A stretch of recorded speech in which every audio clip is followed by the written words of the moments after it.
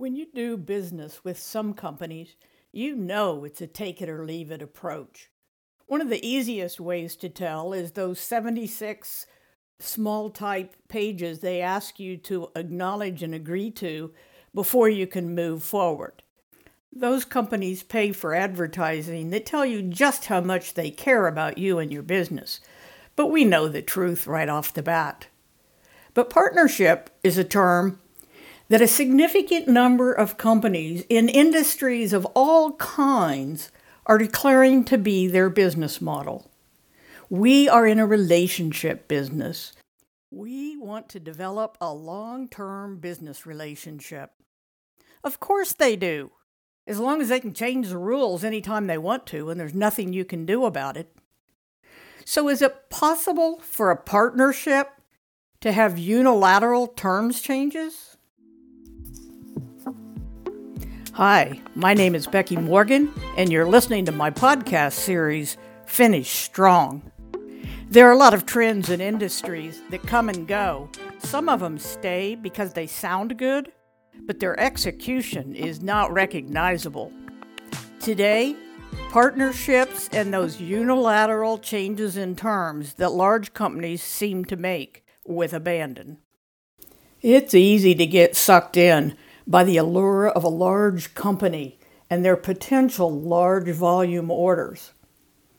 But one has to be careful because often those companies are the first ones to unilaterally change the rules.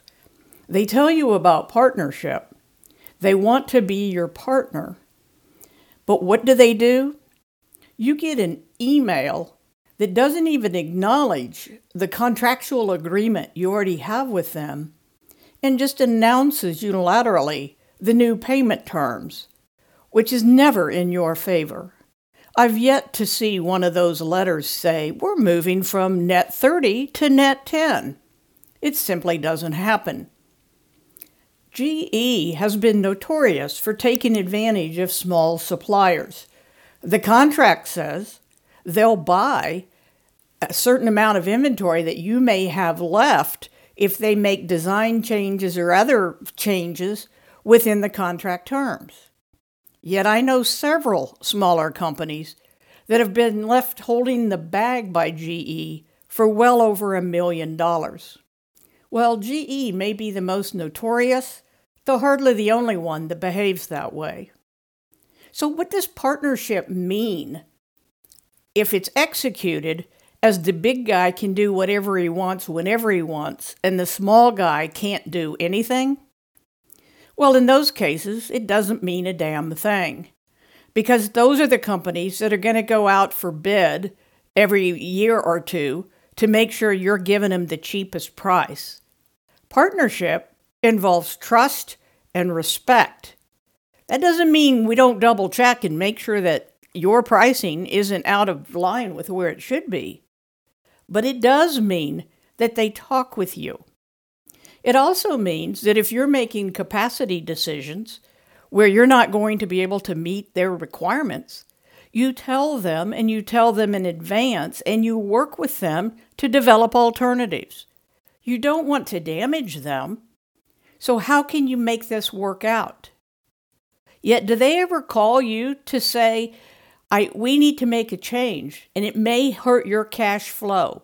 Let's talk about options. What are some things we can do to turn this tough situation into a win break even, if not a win-win? Well, partnership would have those conversations. Pretend partnerships just send you the email with the new payment terms.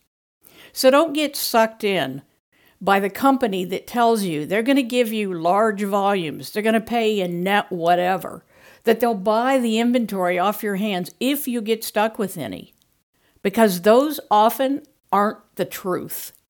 In defining your contract with suppliers or with customers, make sure that you talk through some potential scenarios and ask what their track record is of behavior with other partners. And talk with those other partners so that you know what to expect. I'm not telling you who to work with or who not to work with. I'm just telling you, Don't put on the rosy glasses and believe it's all going to be good, because it's often not. So how do you start? You start by getting the facts based on their historical behavior, not their promises, their actual behavior. And if they're smart, or if you're honorable, you're going to share the truth about your behavior in unfortunate circumstances. And where there are problems and challenges, you work together. But if either one of you believes you've got the unilateral terms trigger in your hand, this ain't gonna work. So start by understanding the facts. Have a reasonable expectation for behavior in the future to match behavior in the past. And then, of course, we're going to finish strong.